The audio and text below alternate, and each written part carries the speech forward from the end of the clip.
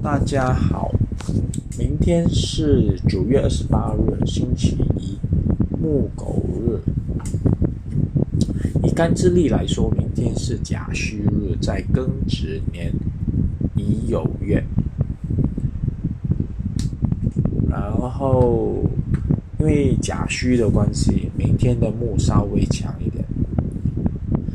主要金跟木的之间的争斗还蛮激烈的，不过木还是略胜一筹。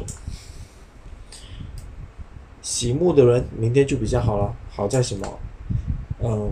基本上能力加强，在于能力加强是学习能力比较好，比较活跃一点，比较好动，比较有精力去完成一些事情。有个人也会感觉到比较容易恢复，比较充实，比较成长比较快，比较希望成长，比较想成长，学习东西快。然后主要是因为这些都是加注在你的原本能力上面，所以其实你学习真的会蛮快，成长也会蛮惊人的哦。然后不喜木的人又会怎么样呢？不喜木的人就会觉得可能明天就不怎么想活动，比较累一点，比较容易放弃，比较不想学习，比较容易精疲力尽，比较觉得学习会再重新思考到底是不是一个正确的学习方式。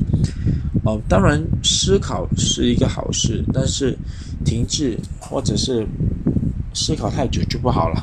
所以思考可以，但是不要停止太久。明天是狗日，狗日冲龙。如果你八字有龙，或者是尤其是有辰，龙就是辰嘛，或者是有戊辰的话，就要注意哦。辰戌冲的就是你的事业，冲的是你的平台，冲的是你的物质。然后甲戊，甲跟戊的关系就是在于，有人要把一个新的木种在你的山里或者是你的土里，然后是种什么呢？其实炸弹还是一个新的植物，还是利于你，还是不利于你的？你要自己去好好的去研究，好好的去调查。不然的话，如果是不利于你的话，可能你到时发现就已经太迟了。所以当然是要时时警惕啊。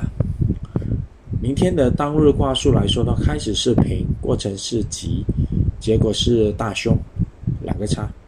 开始公司可能做了一些决策、一些决定，要好好的沟通下去。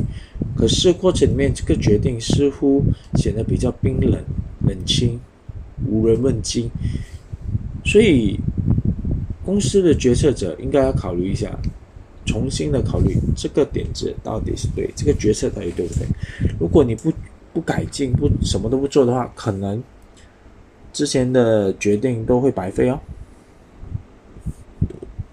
以家庭来说的话，父亲可能跟女儿有一些沟通上的问题。怎么样的问题呢？说话基本上父亲可能说话比较果断，不是果断了，就是比较掌控比较强一点，就是只有你说，没有女儿说。然后比较独断，应该是叫独断。然后这样其实不是很好啦，因为你太独断的话，你会影响到你女儿自己的独立思考，然后结果是肯定结果不是你要的那个结果就对了。所以千万不要这样，沟通要用心，要以柔怀政策。明天的当日方位的话，吉的方位有东南、东南，还有西南4个方位，平为西。吉的方位以凶来看。